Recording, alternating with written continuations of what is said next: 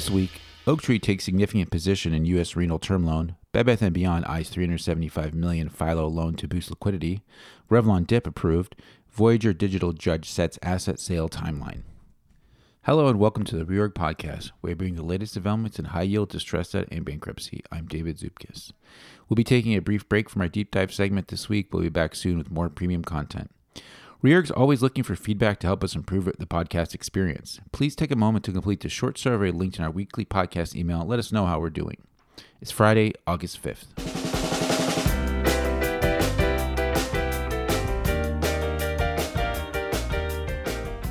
Oaktree Capital has been buying U.S. Renal Care's L plus 500 bips term loan due 2026 and has accumulated a significant position, prompting market participants to evaluate the possibility of certain lenders proposing and executing a transaction that involves funding new money to extend the company's runway while rolling up their debt holdings that would prime other lenders, known in recent years as creditor-on-creditor violence. The company's loans and 10.625% unsecured notes due 2027 have dropped in recent months following continuous earnings deterioration due to labor inflation and a slow recovery from low volumes. The term loan was quoted today at 72, compared with 90 at the midpoint 3 months ago, according to a trading desk. The unsecured notes last traded in size at 46 on Friday, July 29th, compared with 73 on May 25th, according to Trace. The Supreme Court ruled in June that a health plan's low reimbursement rate for dialysis service does not violate Medicare, dealing a blow to peer DaVita, which also bodes ill for U.S. renal care.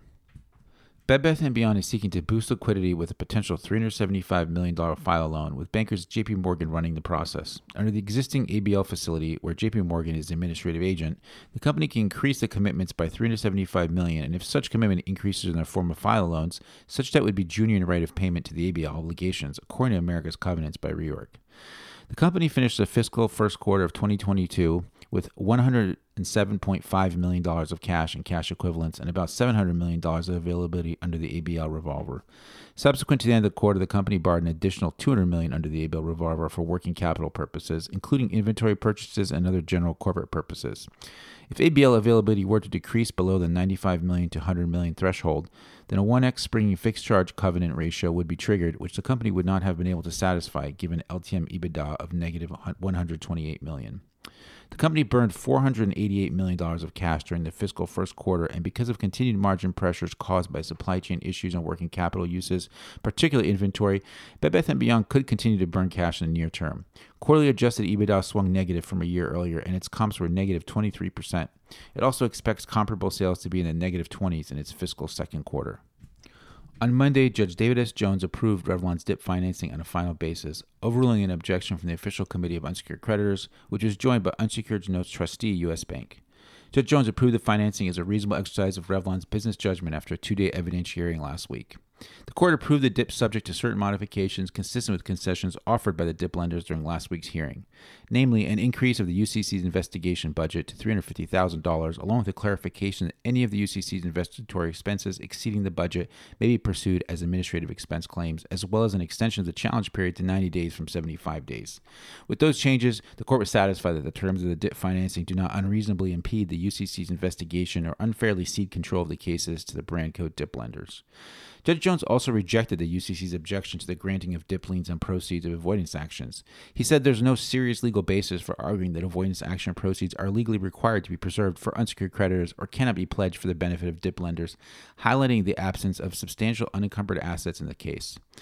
In addition, the court declined to adopt the UCC's view that if the DIP liens are granted on the avoidance action proceeds, a DIP lender should be forced to recover from their proceeds as a last look. The court also overruled the UCC's opposition to DIP milestones, which initially would have required the debtors to file a restructuring support agreement by November 1st and a Chapter 11 plan by November 30th. Counsel for the debtors and DIP lenders said they were agreeable to an extension of the milestones, setting a November 15th milestone to file an RSA and a December 14th milestone to file a plan. At Thursday's second-day hearing in the Voyager Digital Chapter 11 cases, Judge Michael Wiles largely approved the debtors' motion to establish bidding procedures for the sale component of their proposed dual path forward in the Chapter 11 cases, with certain modifications. The judge declined to set the plan confirmation schedule as proposed by the debtors, directed slight modifications to the sale timeline, and denied the debtors' request for pre-approval of bid protections for any eventual stalking horse bidder. The court also approved Voyager's customer withdrawals motion, which sought authority to honor withdrawals for the benefit of, or FBO, accounts that the debtors say belong to customers, resume staking cryptocurrencies on behalf of customers, and sweep cryptocurrency from negative cash balance accounts. The debtors consensually resolved 2 out of 3 objections to the bid procedures, leaving an objection from the Texas State Securities Board, which sought to slow down the sale process. The court largely overruled the objection, noting that the marketing process has been underway since before the petition date, and accepting the debtors and official committee of unsecured creditors' position that a prolonged sale process is likely to negatively affect the value of any transaction. However, the court required the debtors to move the sale hearing forward one day to September 8th from September 7th, and the sale objection deadline to September 6th from October 31st. The court approved the balance of the proposed sale schedule provides for an August 26th bid deadline and an auction on August 29th. Top read stories this week included: increasingly common general debt reallocation mechanic and credit agreements could create additional pari secured debt capacity, MDL bankruptcy court tension in Arrow Group 3M case, the sale reorganization dilemma in Voyager Digital, and familiar former bankruptcy judge chimes in on McKinsey fees in Puerto Rico. Transocean's debt documents may permit another up-tier, Mastech's acquisition of infrastructure and energy alternatives, Clear Channel Outdoors options for repaying debt with asset sale proceeds, Insulet SiteOne initiations, Patagonia primary review. Avaya 1L lenders organized with Aiken Gump amid bleak earnings projections. Kathy Ta is out this week, so I'll be handling the week ahead from Forest Hills, New York. On Tuesday, August 9th, we have the combined hearing to approve the disclosure statement and confirm the Basic Energy Services liquidating plan. On Wednesday, August 10th, we have a hearing in the Teva Pharmaceuticals opioid litigation on whether New York Supreme Court Justice Jerry Gargulio's dismissal of the state of New York's case against Israeli parent entity Teva Pharmaceuticals Industries Limited should be vacated. New York State has alleged that the parent company is using shell companies to siphon funds from Teva USA to service Teva's $21 billion in funded debt at the expense of the state and county plaintiffs. On Thursday, August 11th, oral argument is scheduled on the emergency motion for an injunction against 3M in the Combat Arms multi-district litigation proceeding filed by plaintiff's firm Keller Postman on behalf of 3M Combat Arms earplugs claimant Richard Valle. The Keller firm specifically seeks an order from the district court preventing 3M from pursuing an injunction halting MDL claims against in a Chapter 11 case of affiliate Aero Technologies, or attempting to relitigate matters already decided by the MDL court in the bankruptcy court, including via estimation of the debtor's total combat arms liability pursuant to Section 502C of the Bankruptcy Code. The Keller firm has characterized the Aero debtor's request for an injunction from the bankruptcy court protecting non-debtor 3M, relief commonly sought and obtained in other mass tort Chapter 11 cases, as an attack on the district court's exclusive jurisdiction over the MDL under Article 3 of the U.S. Constitution and the MDL statute.